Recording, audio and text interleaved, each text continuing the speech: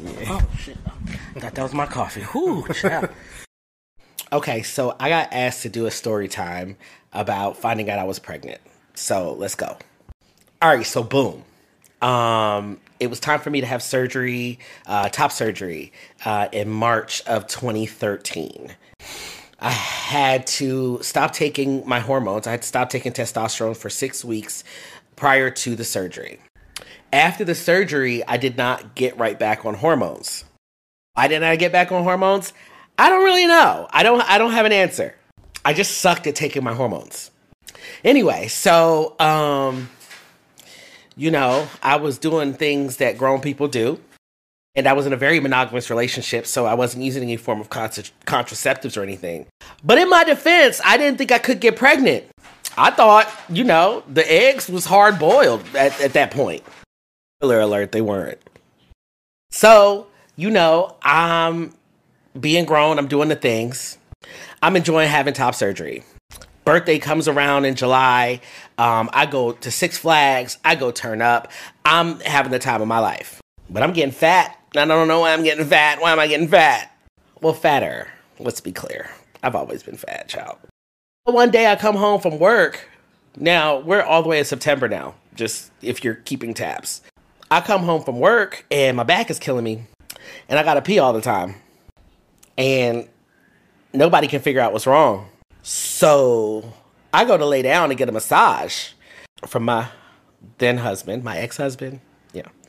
I lay down and it feels like it's a pillow under my stomach.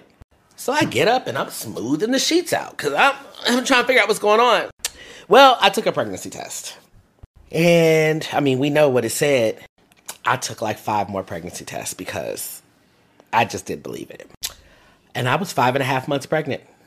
I found out at 5.5 months pregnant. Do the math of how much time I had left before it was actually time for me to give birth. And so, yeah, that's the story. That's the story.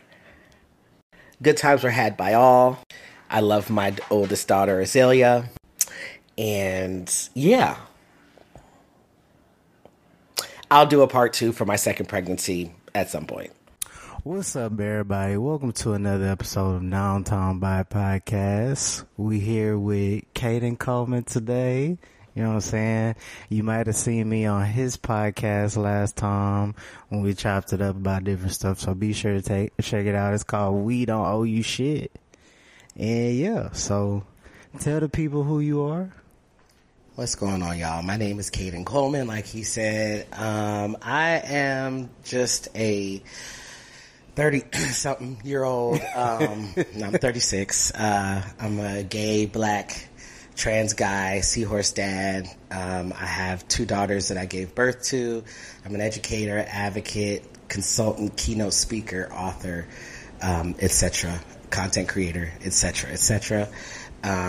Currently residing in Houston, Texas. Okay. Where did you grow up and originally from?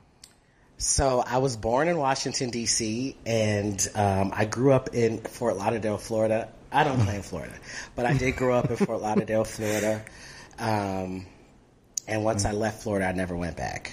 Got you. So what made you move to Houston? To be honest, I was living in New York. We were living in Brooklyn, New York, and it was the middle of the pandemic, and I had just given birth to my youngest. And to be honest, here's what happened. It's a little story.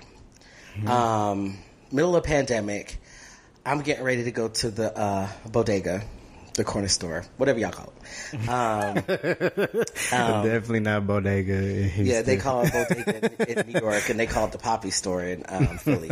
So whatever you call it, that's where I went. But I was going to the corner store, and I walk out, and there's a man who's butt-ass naked. Dick just out on the steps of my apartment. And I was like... Was it big? I don't know. What? Gay! I wasn't like, It wasn't one of those moments. It wasn't like sexy.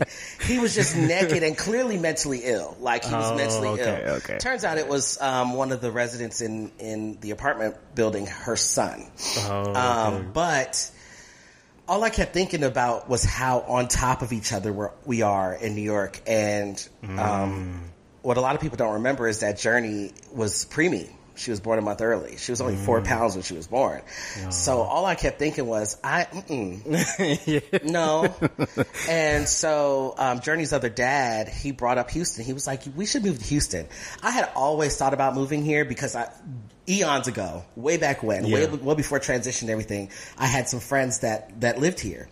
And I was just so interested in moving here, but I just never took the leap. And so we decided that we were going to come out here and visit. We came out here for a week, and our goal was to see if we liked it and also find an apartment. And so that's what we did. And we've been here ever since. I actually love Houston now. Yeah? You like it? So is there a big difference from the South and the North to you? Yes, but I'm used to the South. I used to live in Atlanta too. I've lived a lot of places. Oh, really? Yeah. I don't like it. I couldn't live in Atlanta. Yeah, Atlanta is not, it's not my cup of tea. I could visit, but... Yeah, Atlanta's one of those places that you go to get your shit together, and then once you get your shit together, well, back then it was. And once you get your shit together, you got to leave because you're just going to hit this plateau. But that's where I started my transition, actually, in Atlanta. But there's definitely a difference in the sense of, one, not being on top of each other. Two, definitely price. Right, exactly. And just like, honestly, everything. Like they're polar opposites. Like what you would get in New York, you're not going to get here, and vice versa. Yeah. But it's more comfortable for me here. Do you get like any Southern hospitality, or do you feel the racism at all here? I don't ever feel racism here. Really? And, yeah. I mean, other than like in the politics and things of that nature. Right. But for the most part, I've always experienced people just being really nice to me, and especially when I have my child.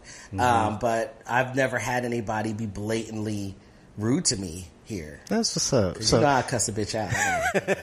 I be waiting for it to happen. You ever play scenarios in your head? Hell like, yeah. I wish this bitch would. You just be expecting a bitch. But it never happens. I be like, damn.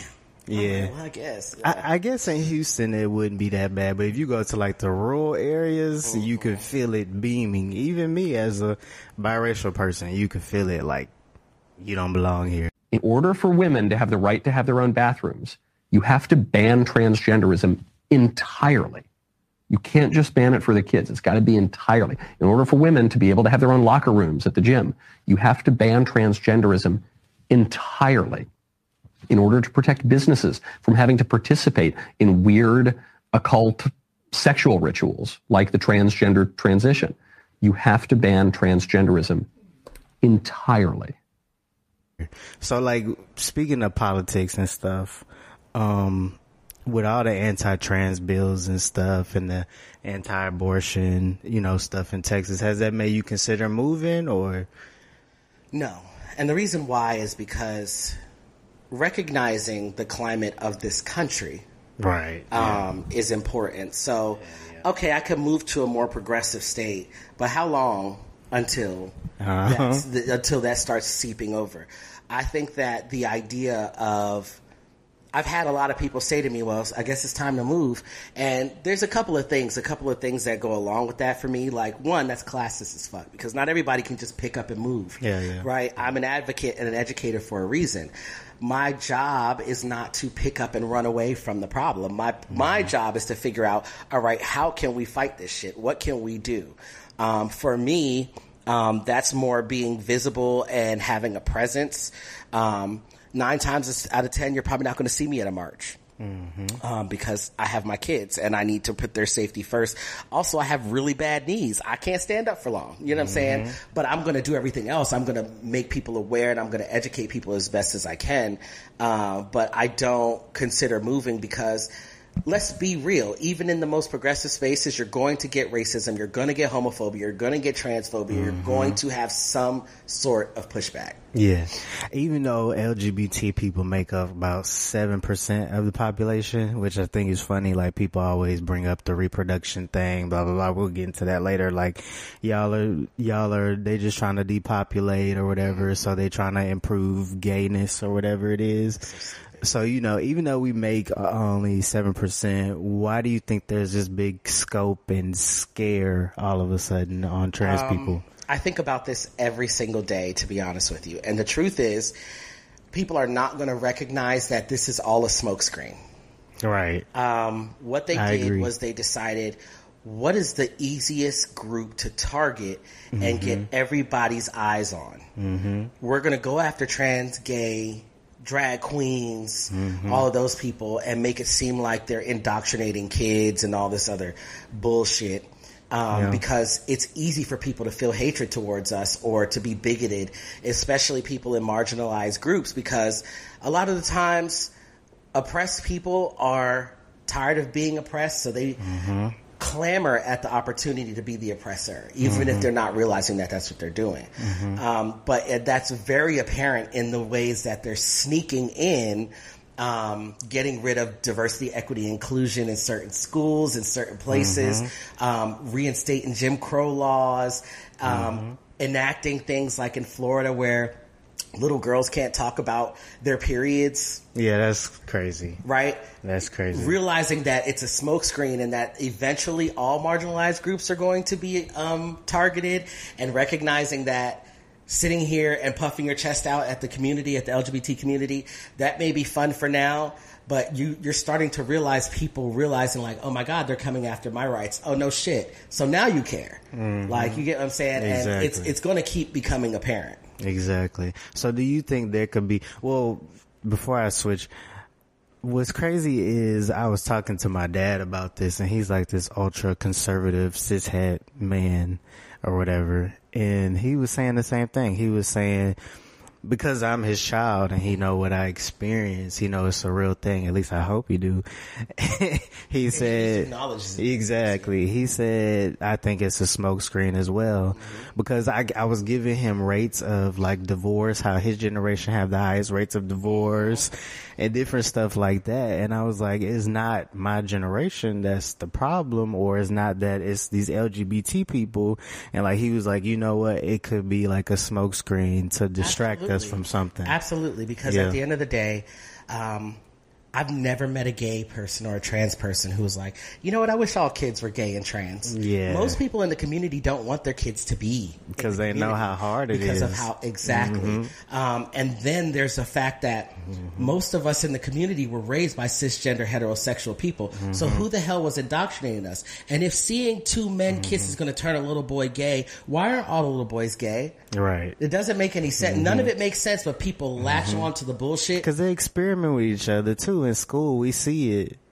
You see what I'm saying? Listen, so they're if they experimenting see with each other as grown-ass adults. If you ever logged on to Jacked and Grindr, you'll know.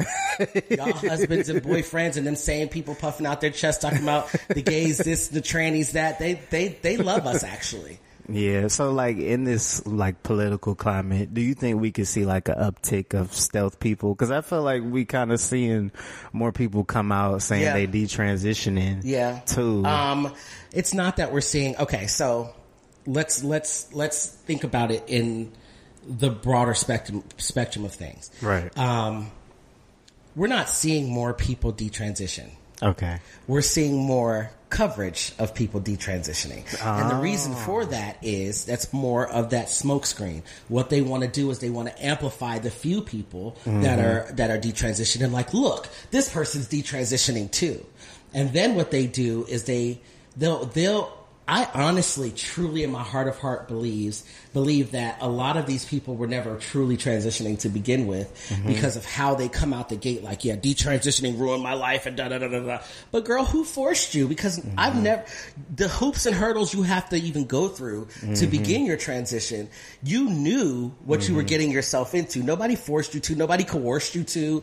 Nobody convinced you to. You saw something that resonated with you, and you thought, this might be for me. You figured out that it wasn't for you, which is perfectly fine. I'm all for people detransitioning, transitioning, retransitioning, whatever it is you want to do, because life is fluid. You're finding yourself. It's fine. It's when you start that rhetoric.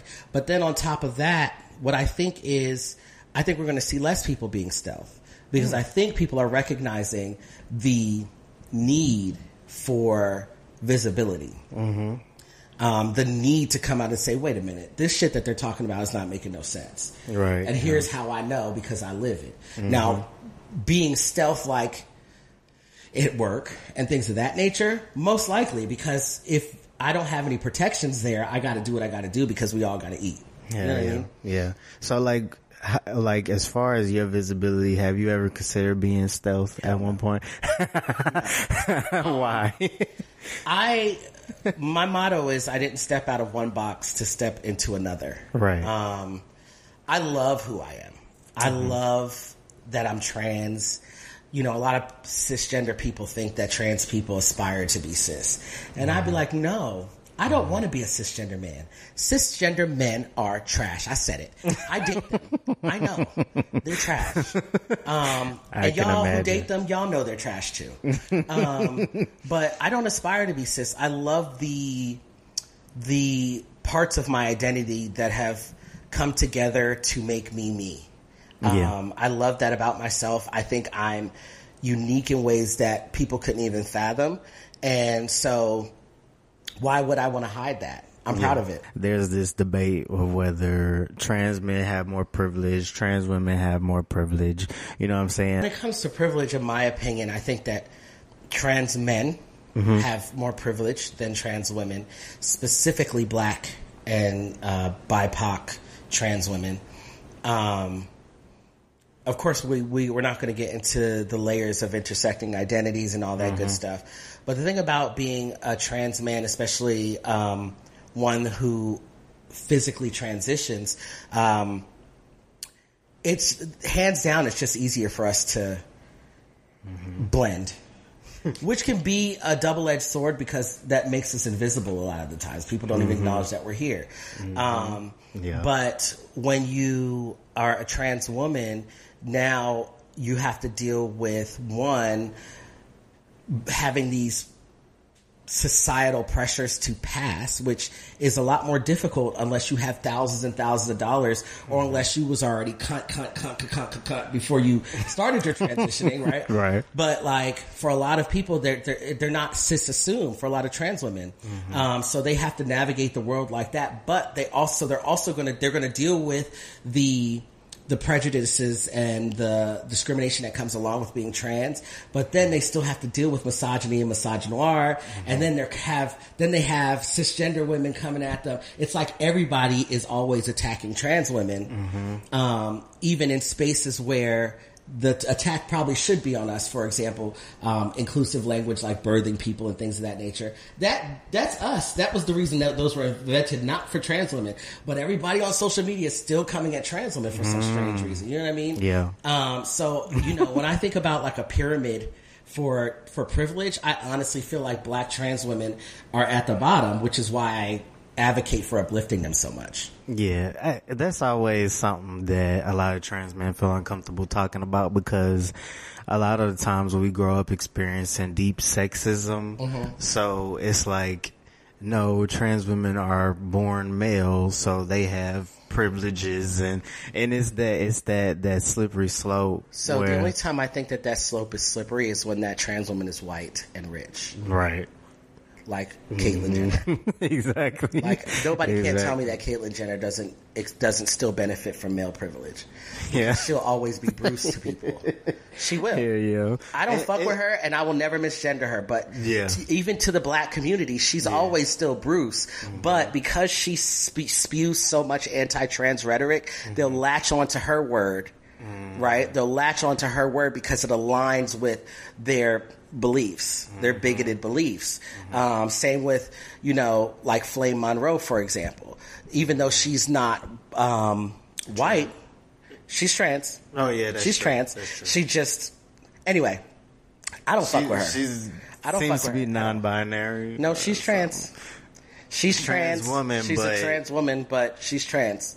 She listen to me. She's trans, and she everything that comes out of her mouth is talking about being old school and basically trying to debunk us as a trans generation because she is pandering to cisgender people. So even though cisgender people may not fuck with the trans community, they will latch on to her word because, again, it aligns with their bigoted beliefs. You know what I'm saying? It kind of reminds me of like those older white racist people. They just won't evolve and are just choosing not to evolve. Mm-hmm. I see what you're saying. So I remember I was reading an article about you, so many different articles about you.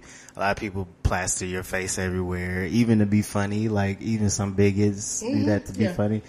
But I remember reading an article where you say you identify as a lesbian and your girlfriend at the time wasn't down with it, but y'all eventually broke up and then you transitioned or whatever.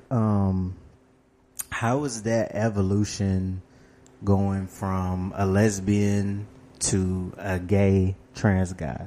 So, for me, I identified as a lesbian because I thought that's what I was supposed to do.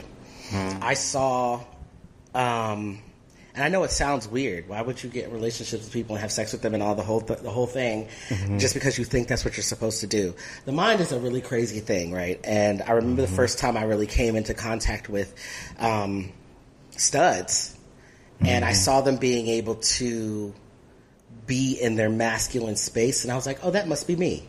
And I was like, I guess I'm supposed to date girls then. So I was dating girls. But I was always attracted to specifically gay men. Always. Really? The whole time. The whole time I just always was attracted to gay men.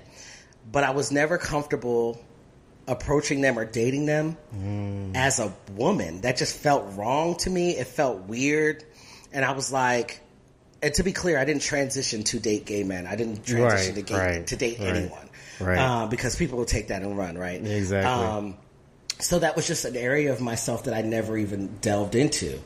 And then when I started transitioning, and I started being comfortable with who I, like feeling comfortable in my own body, that's when I was like, you know what? I really want to explore my sexuality. I had a whole girlfriend when I first started transitioning. And I remember going to her and being like, hey, feeling this weird thing, and I kind of want to explore it. And she was so gung-ho about us being together. She was like, go ahead and, if you want to have sex with men, go ahead, just as long as you come home to me. And I was like, no, that's not what I mean. That's not where I'm going with this. It was a whole thing. But yeah, there was a lot of pushback. There was I got a lot of hate. People wanted to fight me, especially trans men wanted to fight me. I don't get that. The gay trans men were not a thing 10 years ago. Black gay trans men were not a thing. At least they weren't 13. out. Yeah, right. They were all DL and all that stuff. They were still getting fucked, but they just were, doing it behind having a girlfriend. Yeah. You know what I mean? Yeah. It was one trans girl that told me that a lot of trans men that she deal with or have dealt with remind her of quote unquote trade. She said trade. They remind me of trade. And they behave like it, like it's triggering for her because a lot of ways that we are, are that of cisgender men. And I was like, well, I mean, we are men. That's why I be trying to get to people. And men are trash. All of us. Let's be real. Exactly. But how is like dating been as a gay trans man, like dating cisgender men? Like, what are the worst experiences? So when I first came out and started dating men, it was really difficult to navigate when to disclose that I was trans because, again, I was like one of the only black gay trans men out there. So, men would approach me all the time and we'd start conversing, and then I'd be like, hey, so how do you feel about me being trans? And they would gag and disappear, and, oh, so you don't, wait, so you're turning into a woman? No, baby, the other way around. So do you have a dick? in the closet. And so there was a lot of letdowns and things of that nature. And now it's a lot of, I want you to have my baby. And, that's kind of like a prerequisite to dating. And I'm like, no, I'm not having your baby. Or they just want to try a trans man, or like a lot of cisgender gay men will entertain a trans man, but never truly take them seriously, and always still secretly want cisgender men in the background. It's kind of like they want us as their like side, you know, like we the mashed potatoes, but, cake and eat it too. Right, exactly. Yeah. And so it's difficult. I always tell people there's no lack of options. There's always somebody hitting on me. But I think what comes with is people, especially cisgender gay men, they feel like they're doing us a favor by dating us. Like, hey, look at me, I'm dating you despite you being trans. That's right? crazy. And you're not doing me a favor. So yeah, I haven't dated a guy since really high school. And what's crazy is that ball I seen you at recently, that small ball, I saw him there. Oh, wow. And what's crazy is people used to always say, y'all just dating each other to cover up the fact that y'all are gay, blah, blah, blah. And we both was like, no, like y'all on some bullshit, you know what I'm saying? And then, I love him. And he came out as bisexual, and he presents more feminine now, and which I've been kind of having in the back of my head, but you know what I'm saying? But that was the last time I ever dated. Do you have any insecurities or... If I'm being honest with you, yes. There's a lot of insecurities that come along with dating gay men, and a lot of it comes from feeling like you're not enough. Even though they love it here sexually, you'll still feel like you're not enough because a lot of gay men equate being gay to liking dick and not liking men, right? So they can love you to death and still be out here searching for dick, right? And the dicks that are in the closet are not enough for them, apparently, even though they be on them on Twitter, like Jayceon said. You know what I'm saying?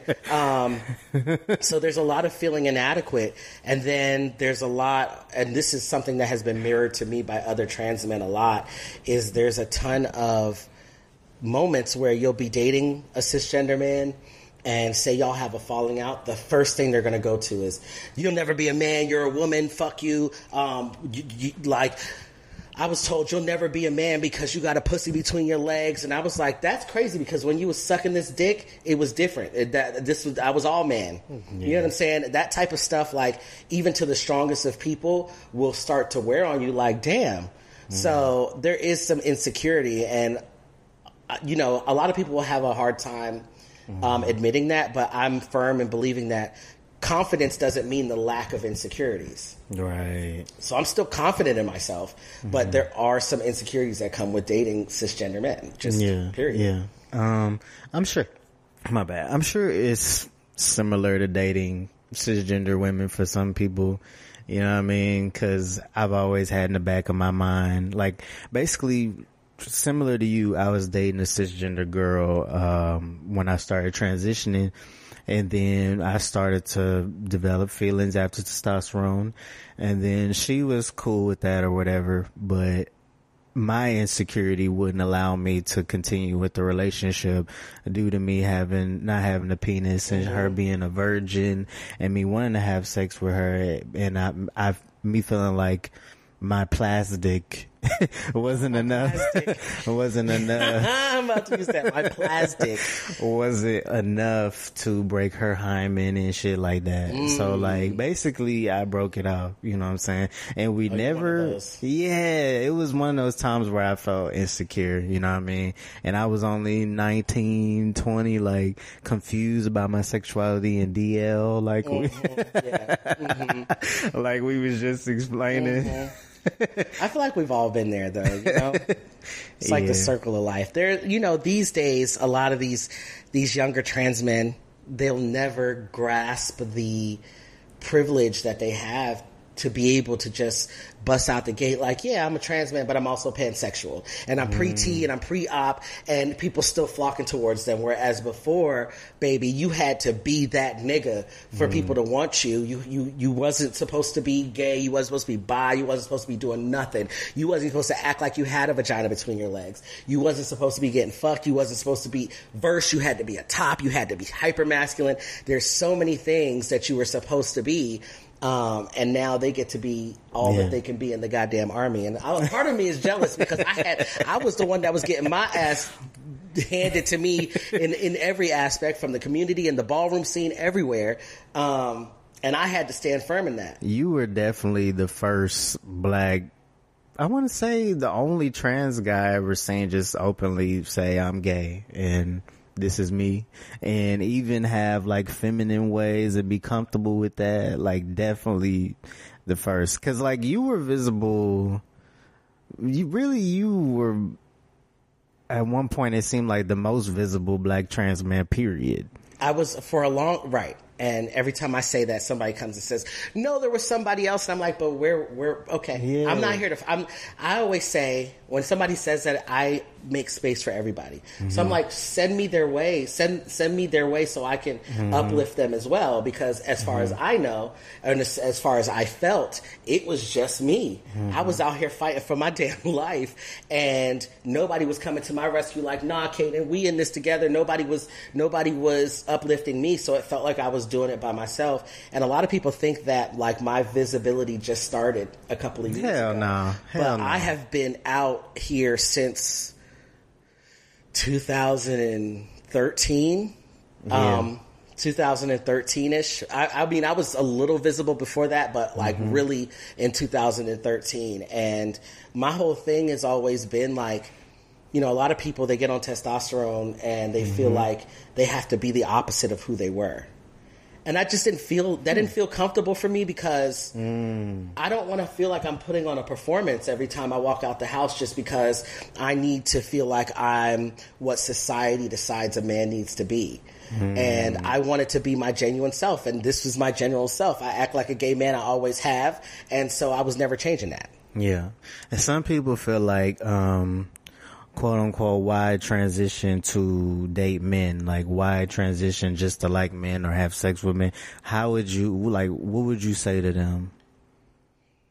I'm not gonna say what I want to say. Like, explain it to the people that just don't get it. The first thing I feel is like, cisgender people have so much audacity to really think that I would turn my life upside down, change my name, become... My layers of intersectionality are all rooted in depression, all of them, right? Why I would do all of that just to date, just for the simple thought of dating men. First of all, I don't know anybody who's transitioning to date. Right. We're not transitioning to date anyone, especially not nobody cisgender. I'm sorry. It's never been that deep. Most of y'all ain't even that cute. Because you're not that cute. And your hair is uneven. You look dusty. Right? Fucking right. On top of that, just learn the difference between gender identity and sexuality. I don't understand how you can acknowledge the fact that there are men who exist that date other men. Right? Meaning that being a man in of itself does not mean that you're automatically attracted to women. Right? The same applies to trans men. Just because I'm a trans man doesn't mean that I have to automatically be attracted to women. My attraction has nothing to do with who I am, just like cisgender people. Right. I'm allowed to have a different sexuality. It's not about staying a woman. And then also, I was never a woman. Let's start there. But also, that ideology is rooted in the fact that they all think that because we're dating men, we're bottoms. I'm a bottom, yes, but not all trans men that date men are bottoms. Right. So you're thinking, oh, well, you transition just to have heterosexual sex. Because what the fuck is that? Heterosexual sex is a man and a woman. you're worried about genitals and how the sex is happening, and which is literally none of your business, right? But also, like, you don't know what's going on in people's bedrooms. Right. You're just assuming. Right. So do you ever come across, like, a lot of misogyny in the gay world at all? Like, do people ever, like, troll you saying stuff? Like, say you on an app, like a dating app, like, or Grindr or Jacked, blah, blah, blah. Do they come to you, like, with a misogyny, like, type of shit at all? Like, yeah, of course. It usually rears its head in a way of somebody trying to hit on me, and me not being interested. Yeah. And then they'll be like, you're just a woman anyway. Fuck you. Or they'll feel like I owe them my body. You know, how niggas, one thing a nigga gonna do is always be a nigga, right? They be like, you can blatantly say, hey, I'm not here for sex, and they'll pop into your inbox, let me eat that pussy. What? You know what I'm saying? It'd be like, I just told you. Yeah. Or if you politely decline them, there's still that thing that cisgender women experience, where if they decline a man, there's that aggression that happens, that entitlement to their body. I experience that all the time. Yeah. So, have you ever dated, like, trans men? And how was that experience if you did? So, I've not dated. I've never been in a relationship with a trans man. My main interaction with other trans men has been sexual. And usually it's in the form of a threesome situation. Like, we'll dibble and dabble with each other, yes, but there's usually always that component of, let's get somebody else, right? Somebody else with a penis, or just somebody else? Who you talking to? You already know the answer to that question. Got you. I just want to clarify. I would do another trans man, though, like a threesome with all trans men. That would be interesting. That? 1, 2. I gotta think. But anyway, I feel like whenever I see trans men on trans men porn, it's always white guys. Yeah, that's it's like, damn, can we get more fun? There's a lot of black trans men who dibble and dabble. Trust me on that. I believe it. You know that. I believe it. But like I told you the other day, I had to realize that was rooted in internalized transphobia. Right. And me having that ingrained ideology that trans men are not fully men, even though I know different. Right. It was like an implicit bias, right? So I had to unlearn that. And now I'm definitely more open to dating trans men, but that doesn't mean I'm open to dating all trans men. I just need to throw that out there because some of y'all be tripping. I feel you. So I get approached by trans men, but sometimes I never know if it's on some homeboy stuff, or because, like, I've had people flip, like, same with studs though, but I remember, like, me not grasping if it was stud on stud, like a stud on stud situation. Like, I didn't grasp stud on stud. I used to love a little stud on stud situation. I didn't grasp that, and then when I transitioned, I didn't grasp trans man on trans man either. Yeah. But now I'm starting to see more couples, and I think it's cute. You know what I'm saying? Yeah. And a lot of them approach me, and, like, it's interesting. Studs approach me too. I never really know how to navigate that. They always are going to approach you like a bro. Okay. What's up, bro? Yeah. And you'd be like, I've gotten to the space where I know, like, I'm not new to this. I'm true to this, right? So I always can tell. Yeah. For me, it's an energy thing. I don't even know. Like, they don't really, not that I've ever spoken to them before. Yeah. I can just always tell when somebody wants to either hit on me, fuck, whatever. I can just always tell from the initial message. But they always start with, like, a bro thing. See, and I'm oblivious to it when men do it. And that goes for cisgender men. And that's something I kind of resent. I be thinking, like, is it because I'm socialized a certain way and I don't pick up when dudes are trying to hit up on other dudes? Like, because I never pick up on it. Probably. You know what I'm saying? But also because it's how you're socialized, but also how they're socialized. If they don't know if you get down right?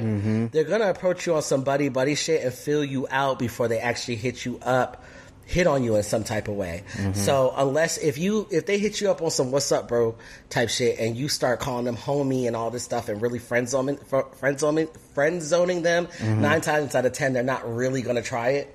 But if you get on some like flirty shit, like if they send like a little heart emoji and you send heart emojis, and then they'll probably be like, so and they'll start slipping little like things in there. That I could pick up on if it's just like real bold. But like, like say for instance, it's some dudes at my job where I'd be unsure if they be flirting or not, like offering to buy me lunch, and most people I tell, they'd be like, I mean, but I'd be like, but what if it's just on some bro shit? but there's straight men are not just like, hey, let me buy you lunch. That's not how straight men operate for the most part. Especially if they're black. I don't know if they're black or not, but he's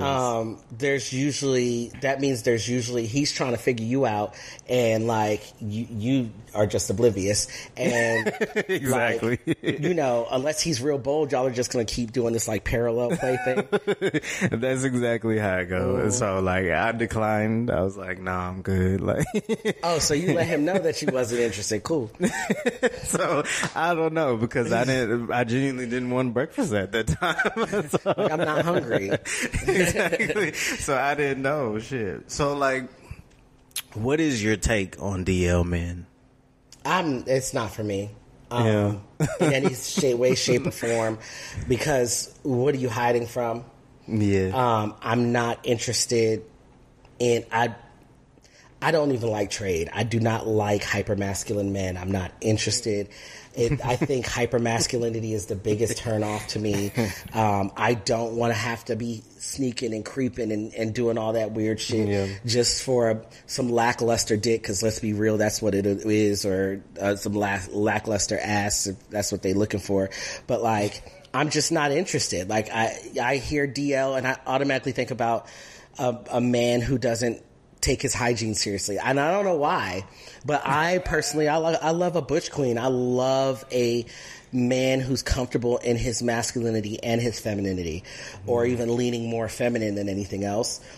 So that, like, to me, that exudes confidence, and it just oozes sexy to me. And DL men just don't give that to me. Yeah, I don't even know my type when men. People always ask me, I'd be like, I don't know. Like, I feel like I ain't experienced enough to really know.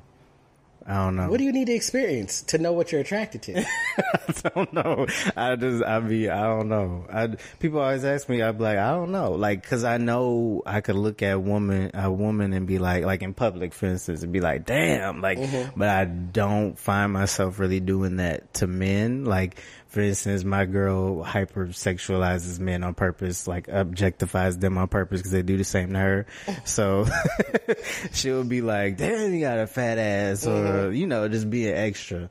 And so I don't do that. Like, I don't be looking at dick prints, and you know what I'm saying? Like, I don't look at dick prints either. Cause I mean, what is a dick print going to do for me? That doesn't excite me. What in the 8th grade is going on? But like, I don't know. I think that just has a lot to do with maybe something that's ingrained in you that might be, that you're not recognizing, maybe, that it might make you feel like less of a man or something like that. Because even people who aren't really attracted to men can look at a man and say, damn, that's a handsome man. True. You know what I mean? True. So if that's just devoid, there might be something else kind of underlying in that. Yeah, I know when a guy is attractive, but I find it not like most people where it's like, I want to fuck him by looking at them. Or like, I would fuck him. See, when I see a man as attractive, my first thought isn't I would fuck him. It isn't? And even as a gay man, I can look at women and be like, damn, she bad as shit.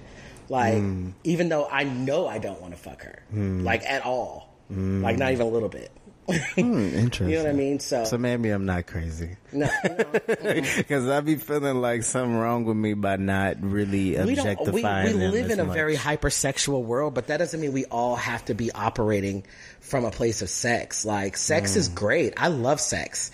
But my first thought when I see somebody is not usually, I want to fuck you. Yeah, most people would find that kind of weird for me to say that, especially me doing OnlyFans and stuff. Like, what you mean? But that doesn't mean and that's the thing. That's that stigma that they need to get away with. Like, you operate only on sex. That's crazy. Like, you are a human being. You don't have to be horny 24/7 because you're on OnlyFans. Exactly. That's crazy. So they think that we're all whores, and which is fine if you are, but they think we all whores will fuck anything. And I am very specific.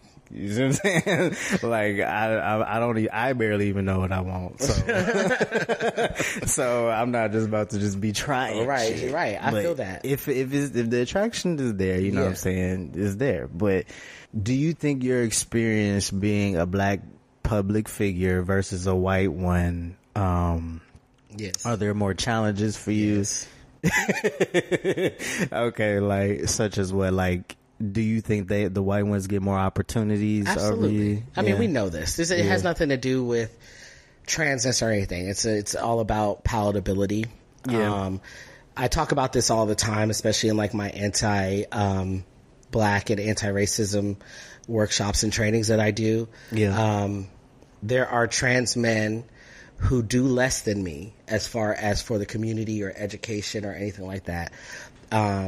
And all they've done is give birth. Mm-hmm. And they far surpass me as far as like followers and support and all that stuff. Mm-hmm. Meanwhile, I'm constantly needing to churn out. I'm constantly need to perform. Like, in my head, when I say this, I see myself as like this puppet that I constantly need to be moving and shucking and jiving for them to be like, oh, okay, Kayden's here. Either that, or I need to be going through some sort of trauma, because then they get their savior complex and they're like, oh, let me come save him. Let me come help this poor black trans man out. You know what I mean? Whereas white people, all they need to do is exist. And I always make it a point, like in my trainings and stuff, to ask people, how many black trans people do you follow? And usually it's just me.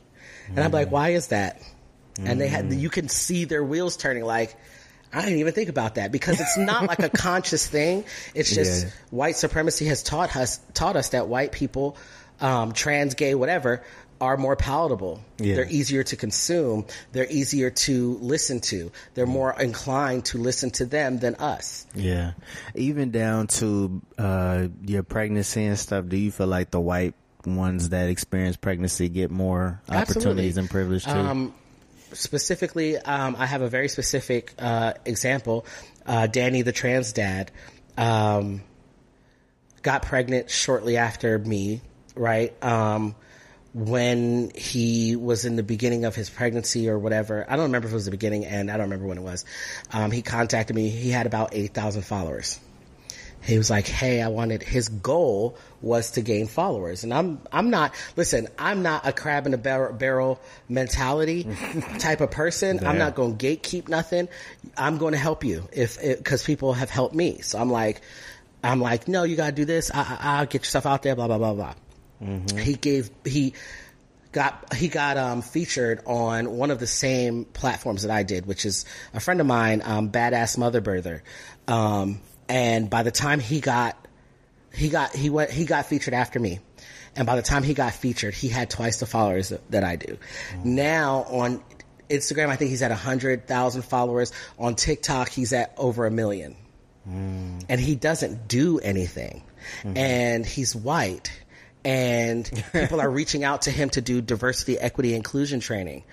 What does he know about diversity, equity, inclusion besides being trans? Right. You know what I mean? They're like fawning over him to do these things, and he has no experience in any form of marginalization besides being trans. You know what I mean?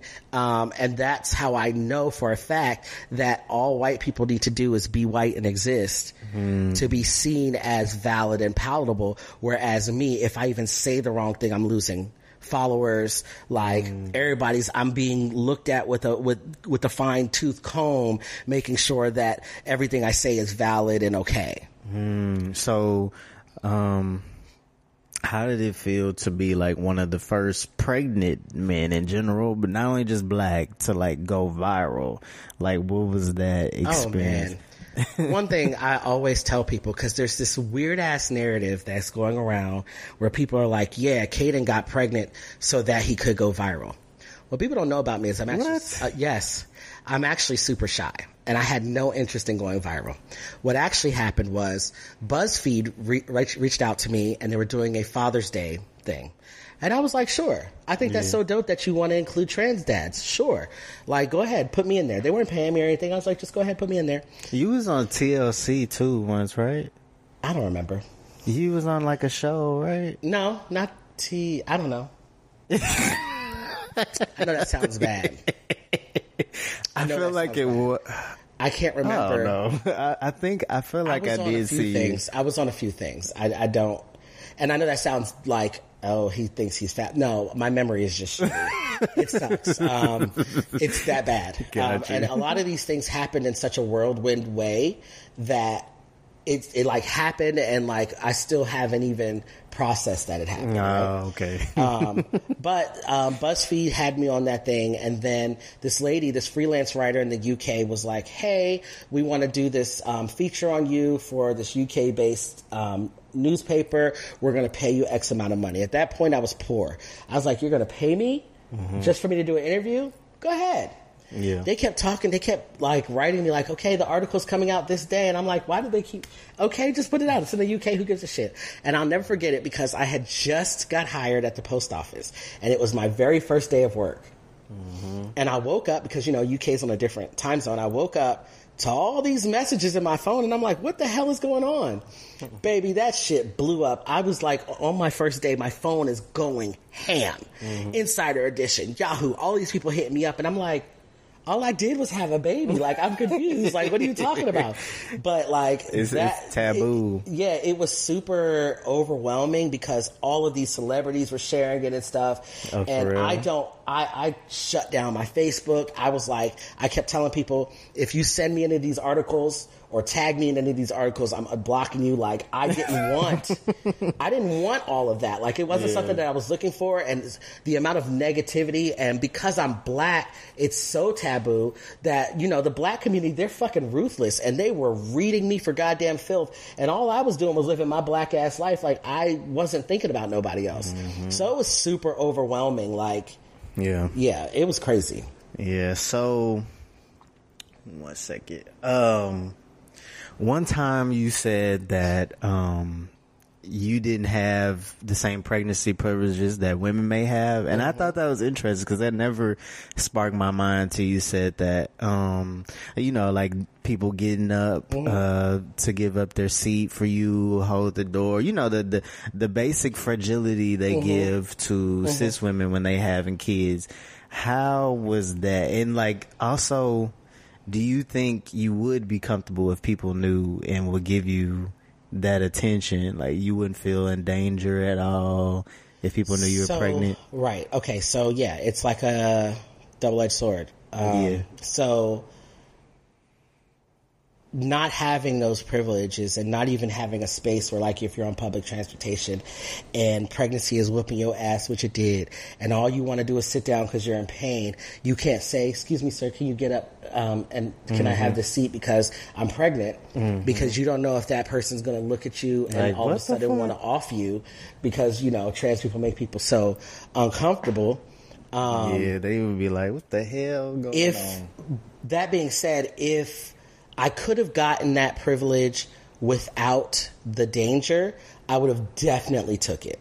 Yeah. It did make it a lot more difficult. It did make it, and I had difficult pregnancies too, so it did make it like, it sucked. I'm like, damn, besides, I couldn't convince people that I was pregnant. So even when I did out myself, they'd be like, child, stop lying, you ain't pregnant. I'd be like, no, seriously. Like, dead ass. But nobody believed me. So there was like this invisibility happening, whereas everybody else gets celebrated, like, oh, look, the baby, you know. I was just a fat black man with a beer belly to them. You know? Well, what about to people that did know you were pregnant, like people in your family and stuff? Were they excited for you at all? The funny thing about me is I don't have much family. But the family that I do have, Yes, they were excited for me. That's what's up. They were a tad bit confused.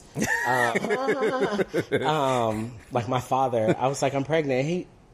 He was like, oh, okay. Like the first time, and I got off the phone with him, and I was like, I just told him that I'm pregnant with his first grandkid, and he like brushed it off. So I called him back a couple of days later. And I was like, did you hear what I said? He was like, I thought you were trying to prank me. I was like, no, I'm dead ass serious. And when it hit him, he was like, oh, okay. And so like then he was super excited. Yeah. And then like my close friends were also very, very like, you know, they treated me like a pregnant person. Okay. So I did get that bit, especially like my ex-husband, baby, he wouldn't let me do shit. That's what's up. That's good. I didn't have to wash my own ass. It was great. So I seen you get into it with like so many different people, because that's what comes with being publicly trans and doing something quote unquote taboo and out of the norms. Even in transsexuality, like there's certain boxes that we put on each other or whatever. So I seen you get into it with trans women. I'd be like, damn, who is Kayden getting into it? I didn't even know you at the time, but I was like, damn, who we getting into it now? I seen you get into it with a white trans woman. Or was she white or Hispanic? I don't know. You even get into it with so many different people, but one that particularly stood out to me was Angela Stanton. That crazy. Right. And I didn't get why she was so pressed about the trans community until I saw her have a trans kid. And the way they went at each other on like Dr. Phil and stuff like that, I was like, oh, it's not just she's targeting trans communities, she's also feeling away. Yeah. So like, when you got into it with her, I saw a lot of people defend you or whatever. I did too. I started to report her Instagram. Yeah. A lot of people came for her ass. But what would you say to parents and people like her that feel like the trans community is a cult and taking their children away? I would tell them to grow the fuck up. Honestly. Because here's the thing.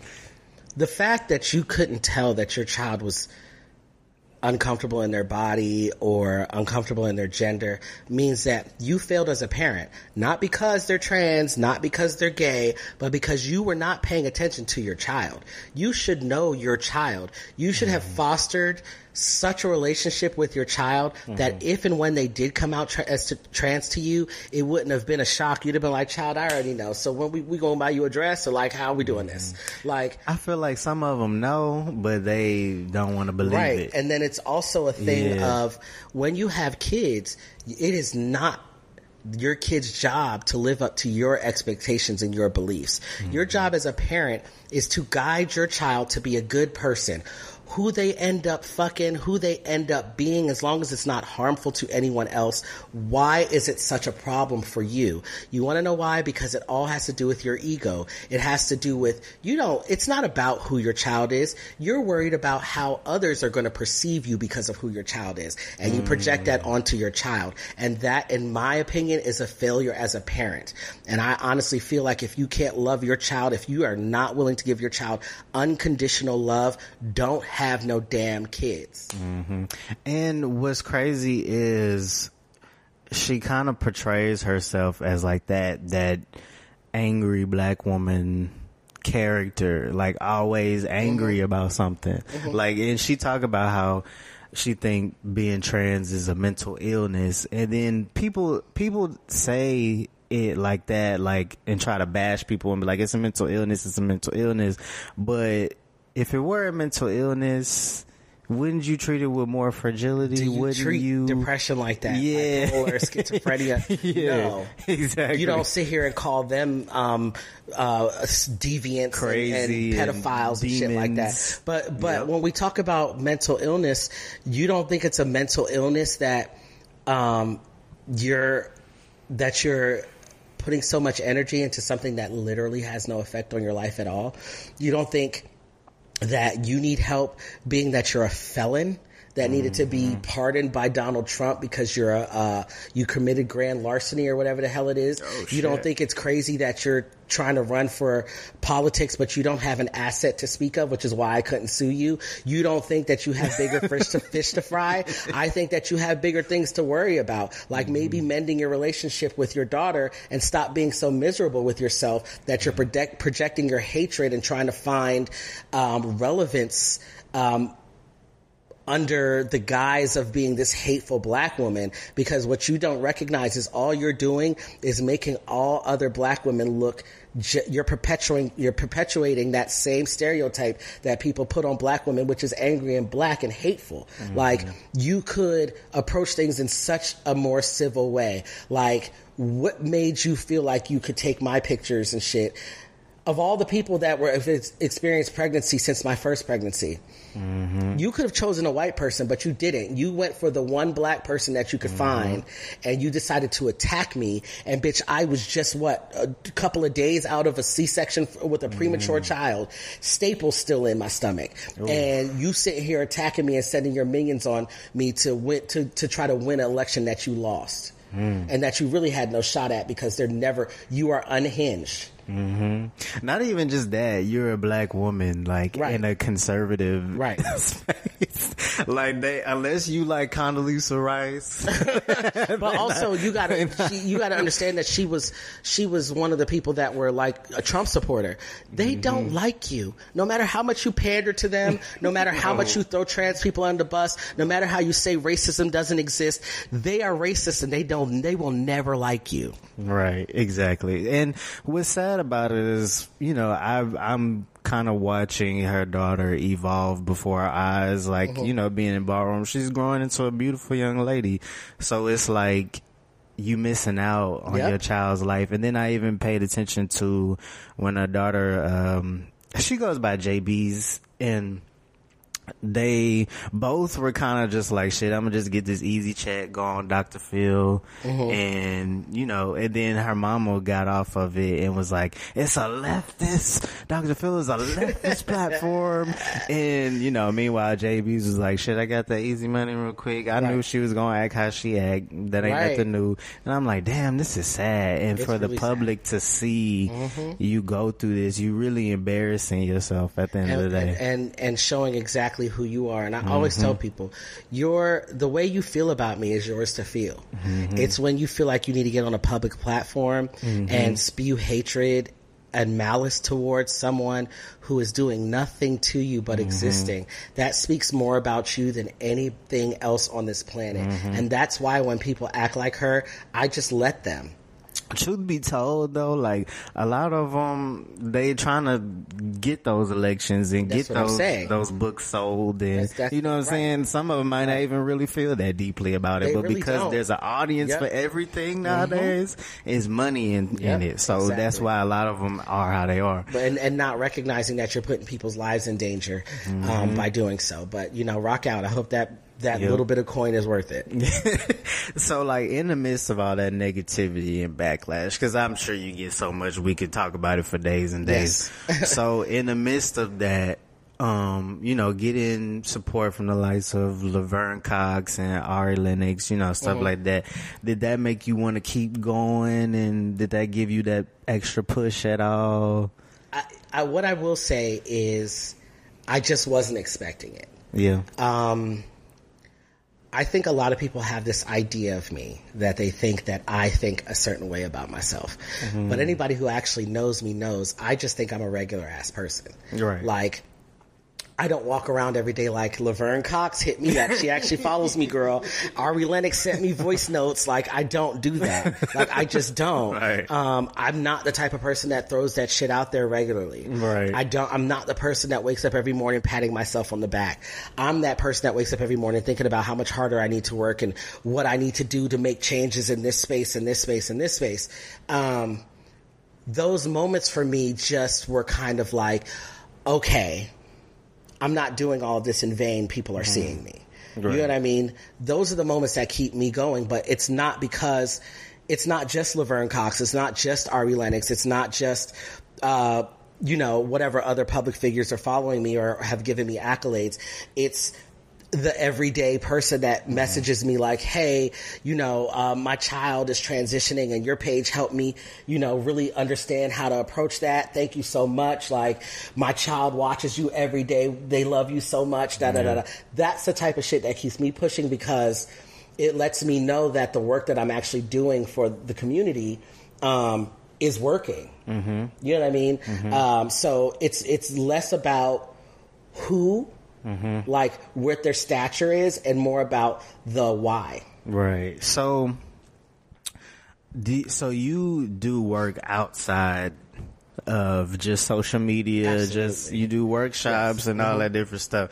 And I think that's what makes the difference between being like an activist versus just an influencer. Right. A lot of people think that I get told all the time to get a real job. And all the time. Despite the fact that I've taught at Yale, Harvard, Duke University, University of North Carolina, Temple University.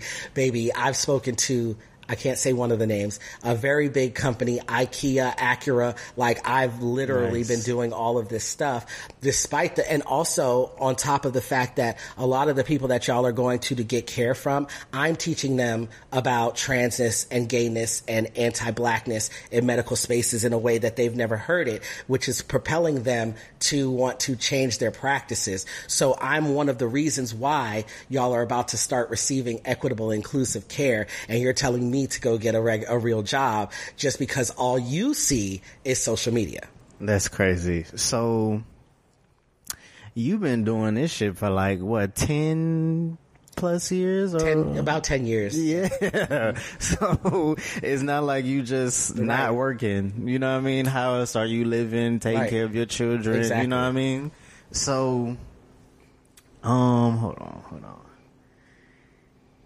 Okay, so you were first publicly trans and pregnant, like we explained, you know what I'm saying, in a time, especially in a time where it was taboo. Mm-hmm. So what made you have the confidence to be visible with that? Because I'm sure it's some trans men that are pregnant behind the scenes and wouldn't dare post that. And and I help a lot of them, believe it or really? not. Again, there's a lot of things that I just don't have to make public. Right. But there are a lot of trans men that if they felt the need to, which I do not encourage, I don't care if they do or not, would tell you, like, I take the time out despite how busy I am. I'd be like, text me if you need me. I'm trying to find resources for them. And I never tell a soul. Your secret is your secret. How your life is your life. For me, when I first found out I was pregnant, I told my ex-husband, I said, I'm just going to be in the house for the rest of this pregnancy. And I'll never forget it. It was one day I was sitting in the parking lot. I was in college at the time. And I was just sitting in the parking lot waiting for my next class to start. And I called him and I said, I lied. I'm not about to sit here and hide this. I was like, because somebody is going to benefit from me being open. And so I was like, I recorded a video. It's still on my YouTube, sitting right in my car. And then I did like my whole announcement and everything like that. I never did it with wanting to be famous or for attention or anything like that. My whole thing was, somebody else out there is going to go through this. Right. And it's okay. Right. Like, all we had at the time was Thomas Beatty. Who was Cool Peoples? Don't get me wrong. Oh, yeah. Thomas Beatty is the one that was on Oprah. I remember seeing him real young. Yeah, and I actually was going to be on a show with him, so I've had interaction with him. He's a really dope guy, very, very open and friendly, but he's also not black.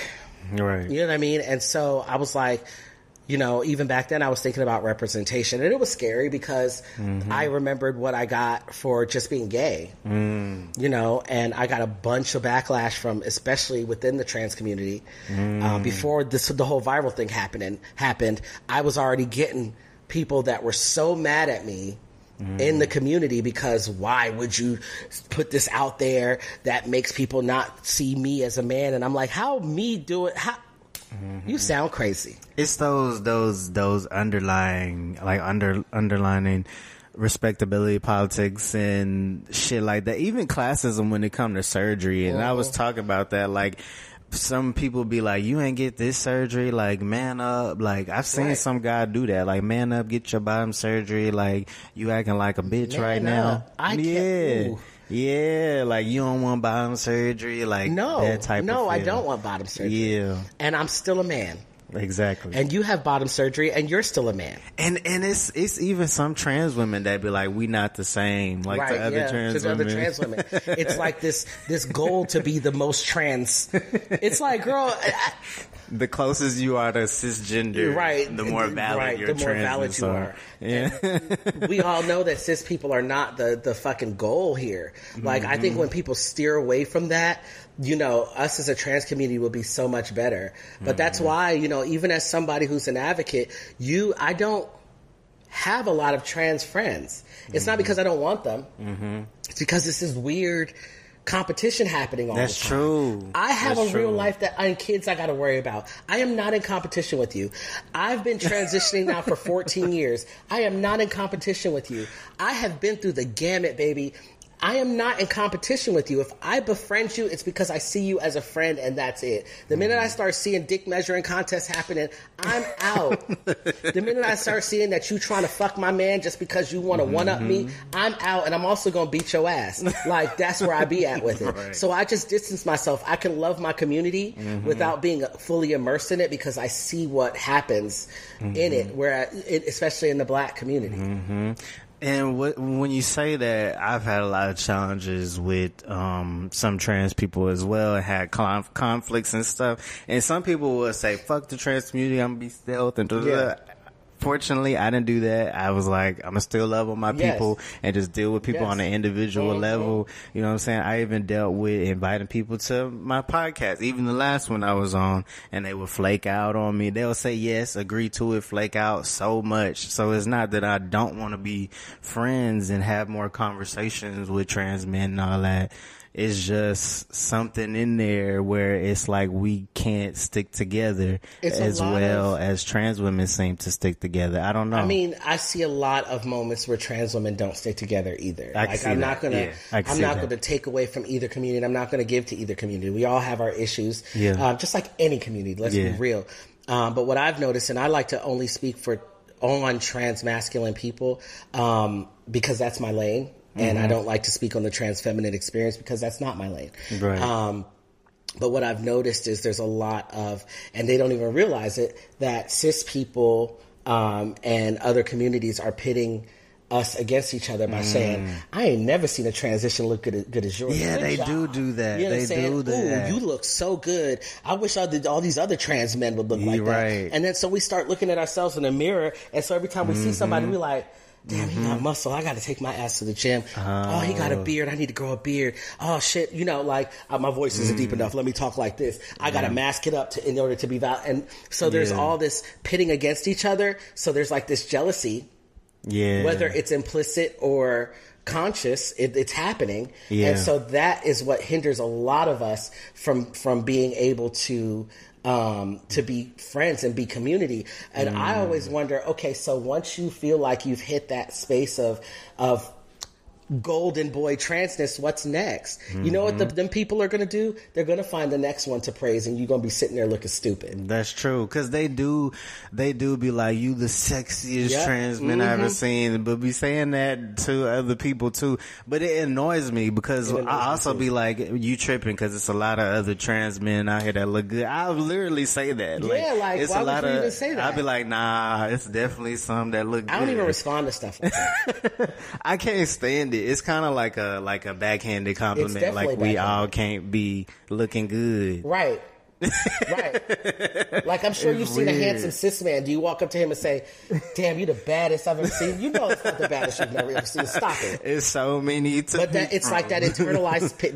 And they might even not realize that they're doing it. But it's like they're pitting us against each other. That's true. That's true.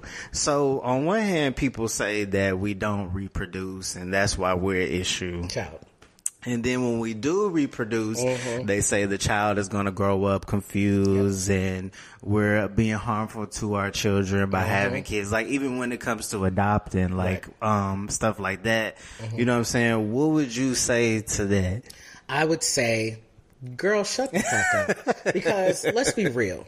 when you look at news articles and you see parents who were neglecting and outright abusing their children, feeding them bleach and starving them to death, or murdering them and putting them in freezers and all of that stuff.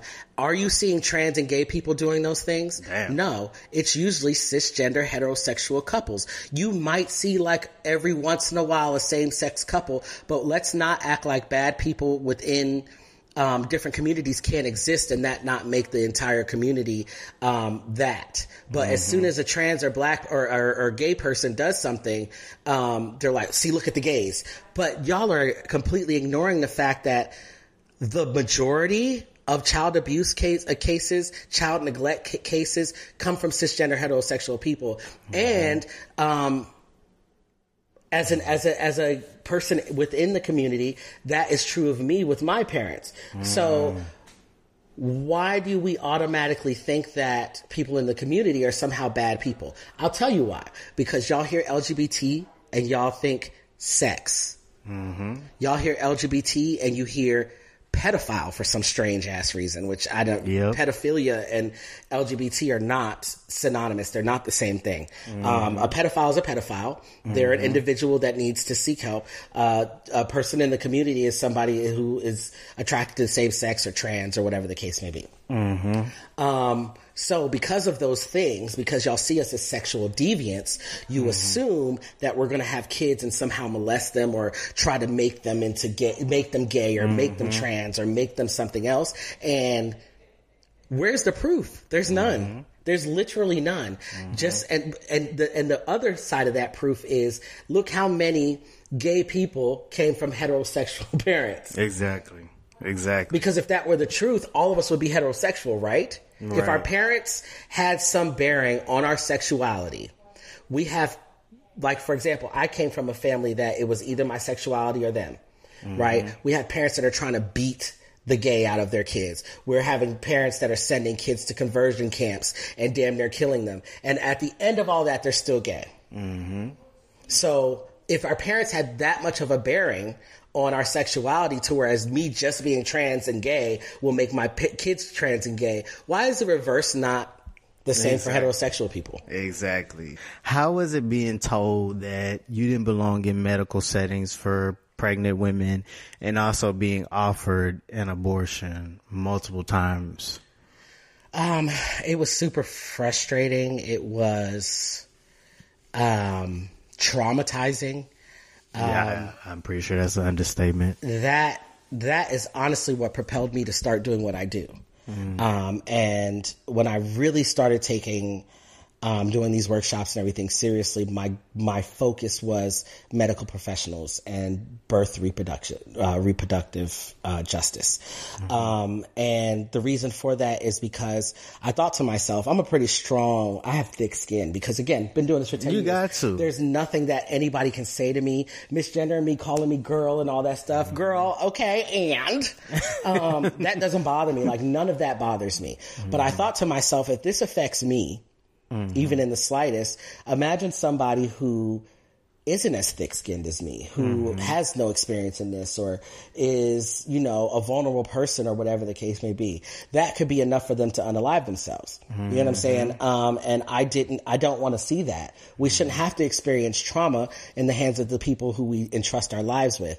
But it was daunting, and it made my pregnancies a lot more difficult than they should have been. And pregnancy for anyone, whether it's planned, not planned, for trans person, cis woman, anybody, should be a beautiful thing. You know what I mean? Or at least an experience that doesn't make you want to walk into traffic. You know what I mean? And for medical professionals to be contributing to that harm is absolutely nuts. Yeah. So, I think some trans men, such as myself, in the past, have had this misconception that testosterone prevents you from getting pregnant. It's not a misconception because Well, it is a misconception. Yeah. But it's not like it's something that you just made up in your head. This is what medical professionals are telling us. They're still doing it to this day. I still have people messaging me. My doctor told me I should freeze my eggs before I start T. I really want to start T. What should I do? I don't have the tens of thousands of dollars to freeze my eggs. And I just sometimes I have to look at people and I'd be like, I tell y'all all the time, I've been on testosterone for 14 years and I have a 2-year-old. Why are you believing these people still? You know what I mean? Yeah. True. I think that we need, and that's another reason why I do the trainings that I do, because a lot of medical professionals we entrust our care to don't know what the fuck they're talking about. They're just passing off things as facts. We all have testosterone in our bodies already. So adding more is not going to render us infertile. I think the generation from mine and before might be like the guinea pigs, and they might be fixing everything, all the kinks out now. Then the next generation will probably hopefully benefit. But that's going to come from visibility and us advocating for ourselves, because if we don't, they're going to keep doing the same things. True. And that goes with going to make sure you go to the doctor and shit. Most trans people I know go to the doctor to get their levels checked, might get a few tests here and there as far as like sexual tests, and then call it a day. Cause I know that was pretty much how I did. Like every 3 months, go see one doctor. A lot of us do that. Get levels checked. A lot of us do that because who feels like that all the time? Who feels like having to be like, it's sir, it's he, him. Plug me up with everything and test me for everything every time. Who feels like doing all that? But the irony of this conversation is I came across a TikTok last night of a guy highlighting his friend, wish I could think of his name off the top of my head, who passed away 2 years ago of sepsis because he didn't want to go to the doctor because he was a black trans man. Damn. And he left behind his daughter. Damn. Take y'all asses to the doctor. Yeah. Please go to the doctor. Yeah. So postpartum depression can last up to 2 years. I was telling my sister this because she was my nephew just made 2.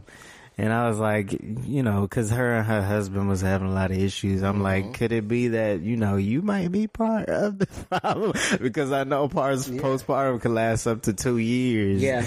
And then she was like, you know what? It might. I mean, and I was like, okay. So how have you experienced that, if you experienced that, and how did you navigate it? With my first pregnancy, I had postpartum depression, PTSD, and anxiety. And I was all the way suicidal. I wasn't almost suicidal. I was all the way suicidal. It was the scariest moment of my life. And I say moment, but it was 2 years. And postpartum care we're first going to talk about black cis women, is already non-existent. We know that maternal care for black cis women, black cis women have the highest mortality rate in maternal spaces. Add the layer of being trans, and that care is basically non-existent. And so, when I tried to seek care for postpartum depression, what they wanted to do was put me on an antidepressant, and the only antidepressant that they offered me was going to take away, and I quote, my ability to orgasm. Damn. And I was like, so you really want me to be the happiest part of a little bit of dopamine that I might get. Right. The best part. I was like, absolutely not. So I had to navigate that shit by myself by seeking out community. And that's when I first came across doulas and things of that nature. And honestly, doulas saved my life. And helped me understand what I was going through.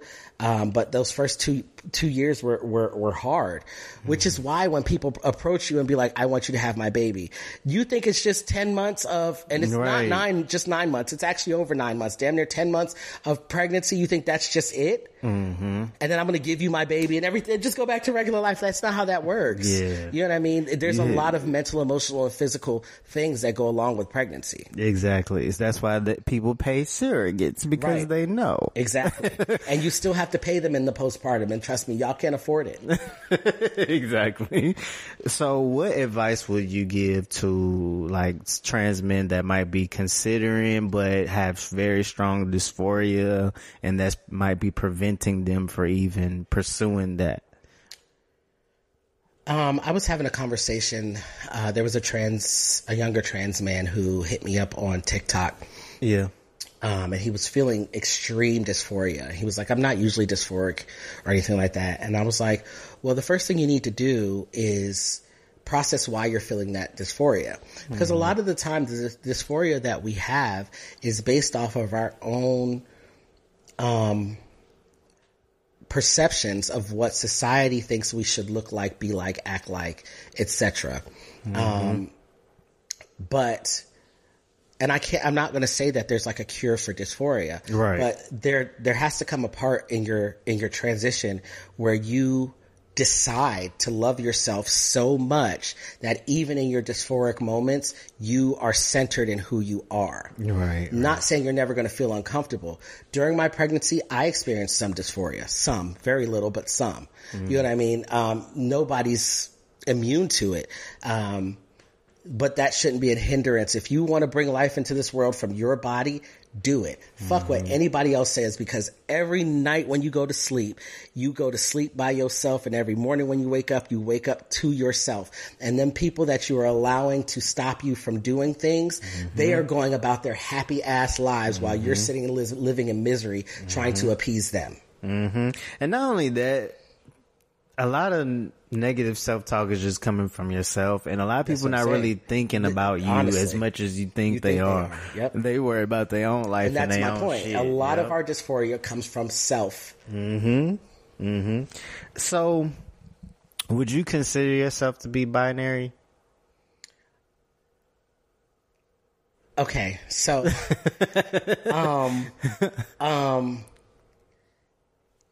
yes. I would consider myself to be binary. However, as I'm growing and evolving, I'm finding myself coming so much more comfortable with maybe loosening that binary restriction I've been giving myself. Even down to, like we were talking about the other day, how I refer to my body parts.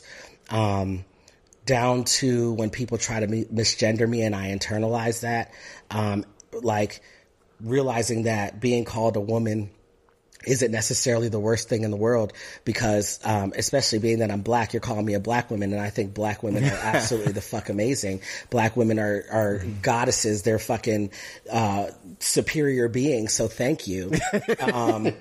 But also, like, you know, my gender expression and who I am has always been centered in societal cliches, if you will. And I realized that a long time ago, I kind of stopped. I've never followed the rules per se. So, am I ever going to be like non-binary? No.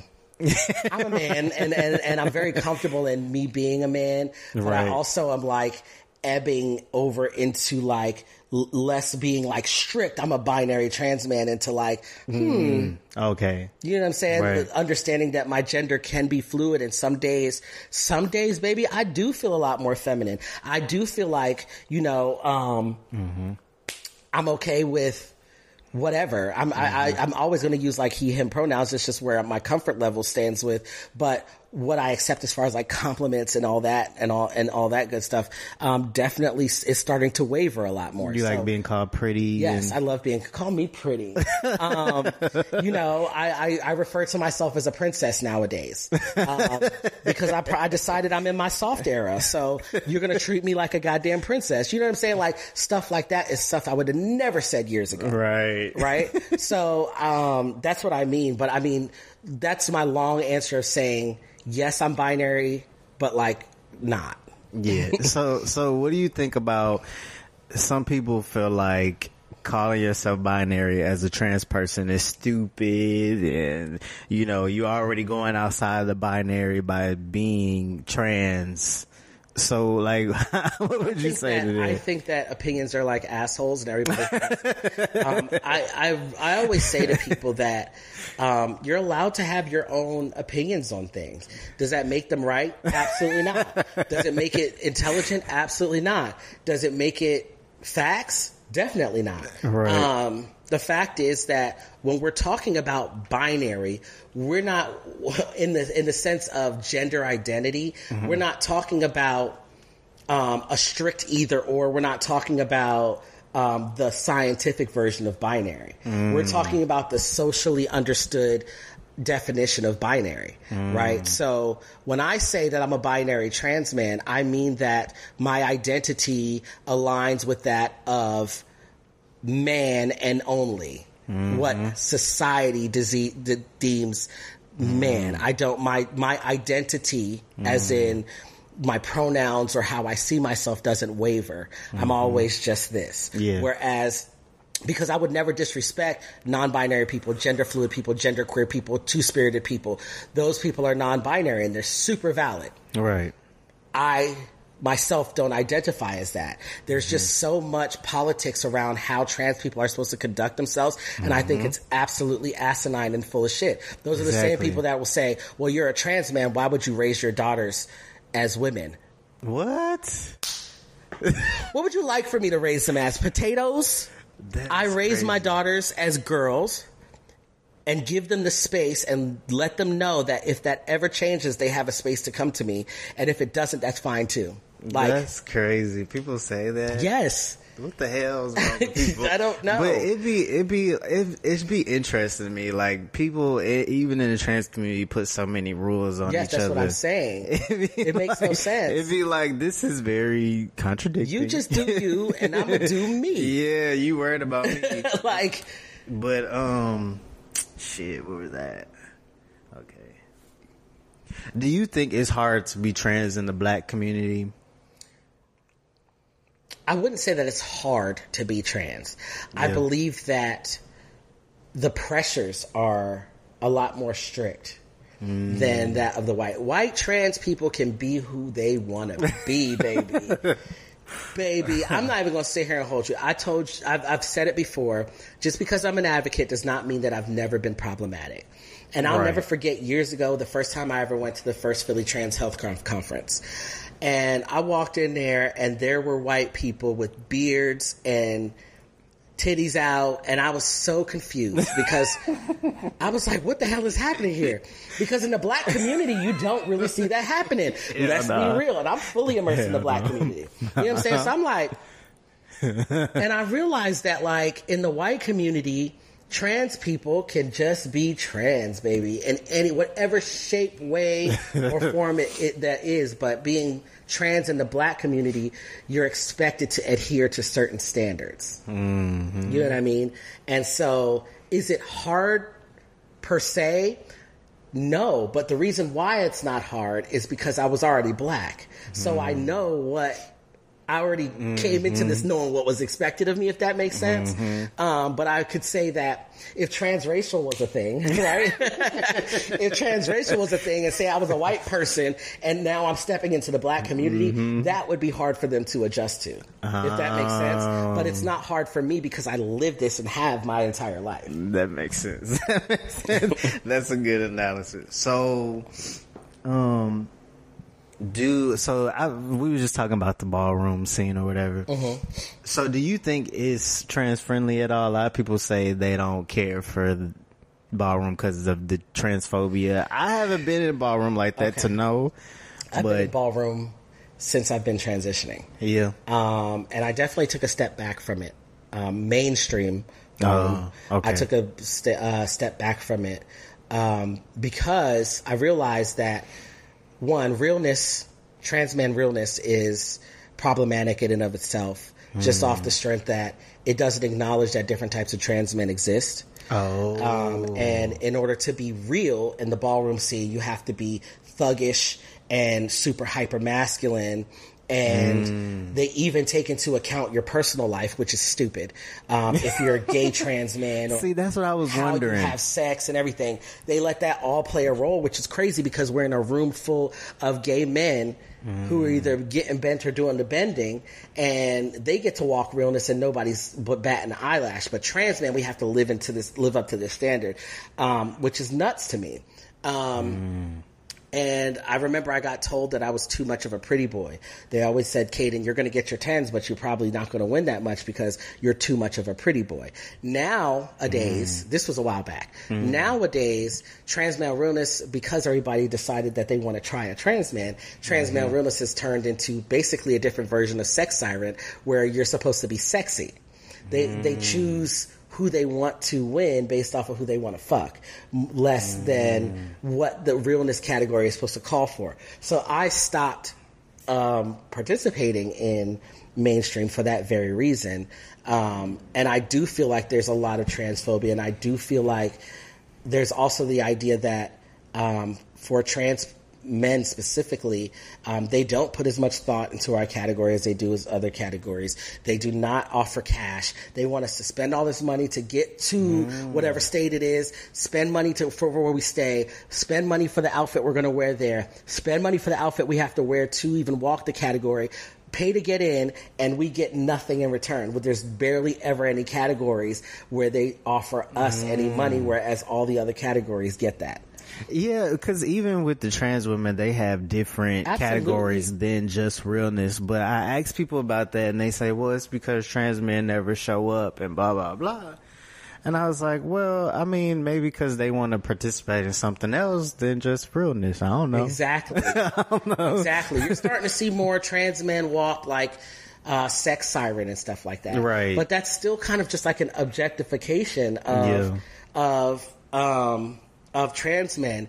And like, you don't give us any, it's either be naked or in a blue collar look.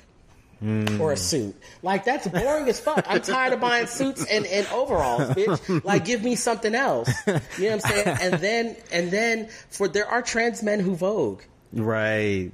I didn't know. But the minute I love watching Vogue, though. That's probably my favorite category in ballroom. That's why I got with my ex. Ooh, that man Vogues. But anyway, trans men who Vogue, suddenly when trans men Vogue, they're less of men. Yeah, that's crazy. So they still hold us to a certain like a box. They still encapsulate us in a box. That's crazy. So what advice would you give to people that are considering joining, like trans men considering? When you're joining ballroom, ballroom for me is more about building a family than anything else. Okay. Trying to join ballroom to make a name for yourself, or, you know, as a way to, again, ballroom is another thing that pits trans men against other trans men, right? Where I think even with the trans women too. With the trans women too. But the gay men, they don't pit each other against each other the same ways, right? So it's really funny to watch, but, you know, I would just say to be very careful and understand that I love ballroom, and I want to be clear about that. But all that glitters is not gold. Right. So, you know, if you're joining ballroom, join it. You're going to meet some amazing ass people, and you're going to make some dope ass connections and networking, and there's a lot of talent in ballroom, but I want you to protect your peace while you're there. Right. Don't fall into because there's definitely a negative side of ballroom, and don't fall into that. Make sure you keep your individuality and don't let them change you into anything else other than what you're comfortable with being. Right. I feel like you could get carried away with certain surgeries too. There's a lot of people that progress in surgery in their transition in ways that they never wanted to, simply because of ballroom. I know a lot of former trans women who transitioned because of ballroom, and then realized that they weren't trans women, but ballroom kind of coaxed them into it. Oh shit. It's definitely happened. And it's not like a overt, like, you gotta transition. Yeah, it's like, oh, you would be pretty. Ate that up, but if you were ever to transition, and then it's like, if people keep planting that ear, I mean, that narrative in your ear, you might be like, maybe that's what I'm supposed to do, you know. I said earlier, the mind is a kind of like a crazy thing. And if you're not the type of person who's grounded in who you are, it's easy to get carried away. Okay. So where do you think the trans movement is headed? I know that's probably a hard question, broad question. I think that there are many directions in which it's moving. My only hope is that it's forward moving. I'm noticing a lot of people opening up their minds within the trans community, opening up their minds a lot more than, 10 years ago, 5 years ago. I think that for trans masculine people, it's headed in a space of visibility. My only worry is that with social media and being a social media influencer becoming like this big thing, everybody wants to make money off of social media and stuff. There's a lot of trans people that are getting on these platforms and spreading information, which could result in some taking a few steps back. So what you mean? Like steps back? Like hurting us? Or? Yeah, in a negative way. Because there are a lot of people getting on platforms and saying, a lot of people hide behind, use their biases as facts, and then preface it with, as a trans man, this is true, right? Even if it's not true, but people have no choice but to believe you if they've never seen any other trans men, or if your rhetoric aligns with theirs, or whatever the case may be. And there's just a lot of negative ways that can go.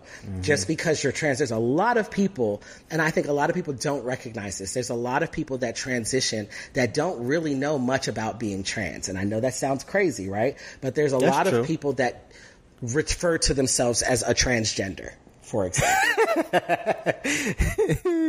Or have very weird ideas of what testosterone does, or have just and they'll pass that information on as though it's facts. Right. And then so there's people like me that are coming behind, wait, this ain't it, that's not this is not that. But it's once damage is done, it's harder to clean up. You can tell some of them not in community with other trans people. It's kind of like that person that you were talking about getting bottom surgery. Right. So if I'm somebody who knows nothing about the trans community and I see that, now in my brain, the way for somebody to be valid as a trans person is only if they get bottom surgery. So now I feel like it's okay for me to ask, well, have you gotten the surgery yet?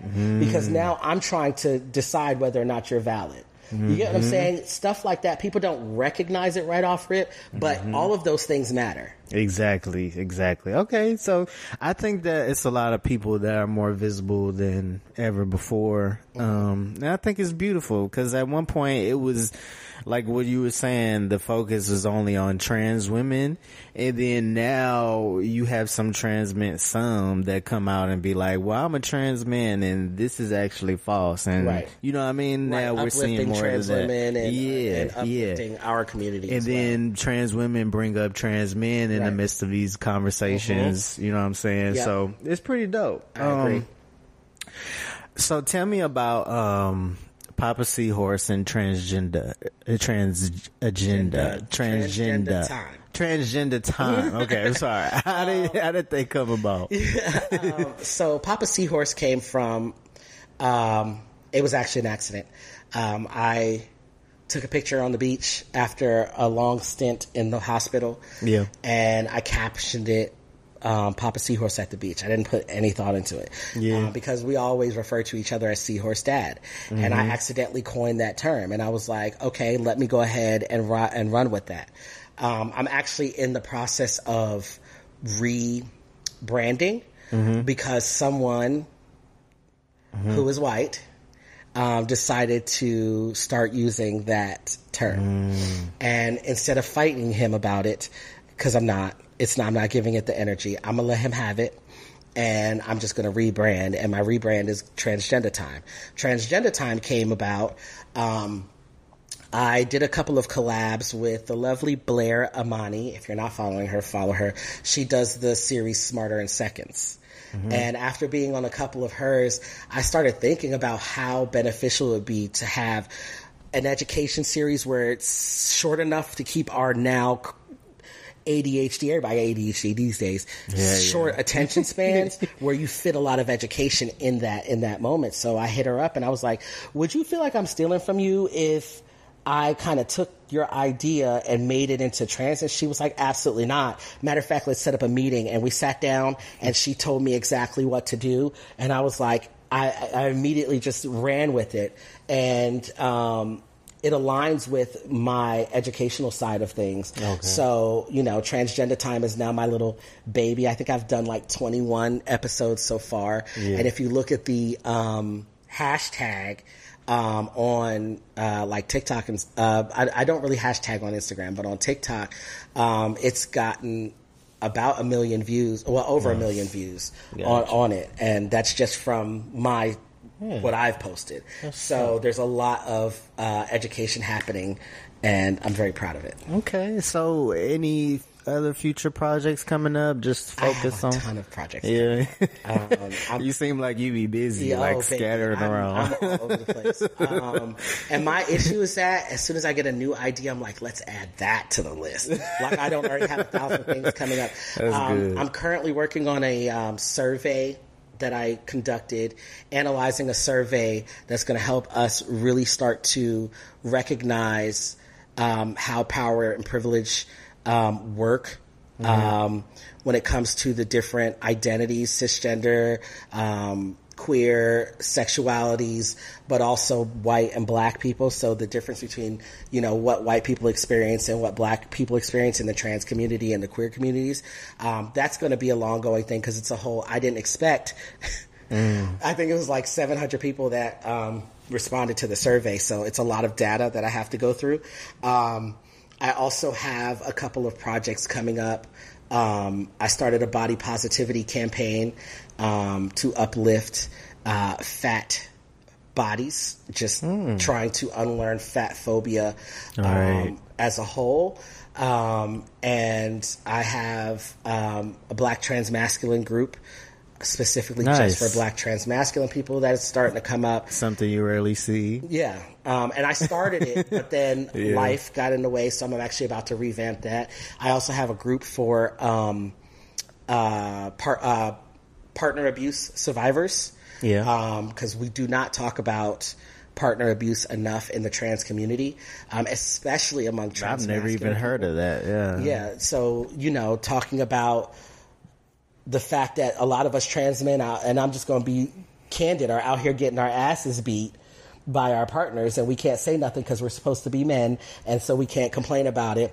Or they're completely emotionally and mentally abusing us by constantly telling us that we're not real men and putting us down, and just dealing with like narcissistic abuse and things like that in relationships. It's not talked about enough, and it's such a nuanced thing that a lot of people feel uncomfortable or unsafe being open about it. So I decided to make a group about it. That's dope. And any other projects that I have going on, if you follow me on Instagram or TikTok, you will see it there. Okay. So, that should be it. So tell the people where to find you. So all of my TikTok and my Instagram are where I'm usually at, which is Kayden X Official, and YouTube I think is the same thing, but if you just type in Kayden Coleman on YouTube, I'll pop up. Yeah, pretty much you can Google. Yeah, I was going to say that. If you type in Kayden Coleman or Kayden X Coleman on Google, everything that you want is going to be right there. Literally, because that's all I had to do. Yeah. All I did was Google you, and then I saw these different articles. I didn't even know I had like a Wikipedia. I gagged. And then the Wikipedia was accurate as fuck. And I was like, these people didn't even ask me. How did they get all this information? I gagged. Shout out to whoever made that Wikipedia thing. Shout out to you. So thank you for coming with me, Kayden. Right. I appreciate you for not flaking on me. I'm not a flake. I will guarantee you that I'm going to be late, but I'm going to be there. Like, you don't understand how hard it is to get a black trans masculine voice.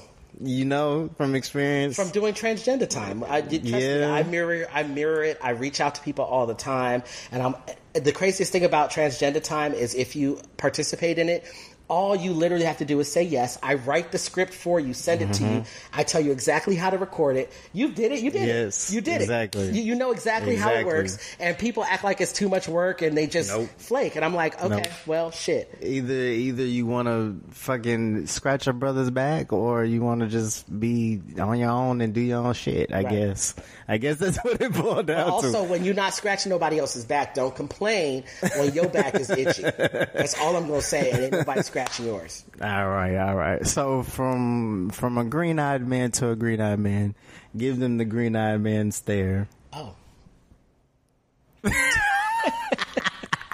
I feel like I couldn't even have a straight face. I was like,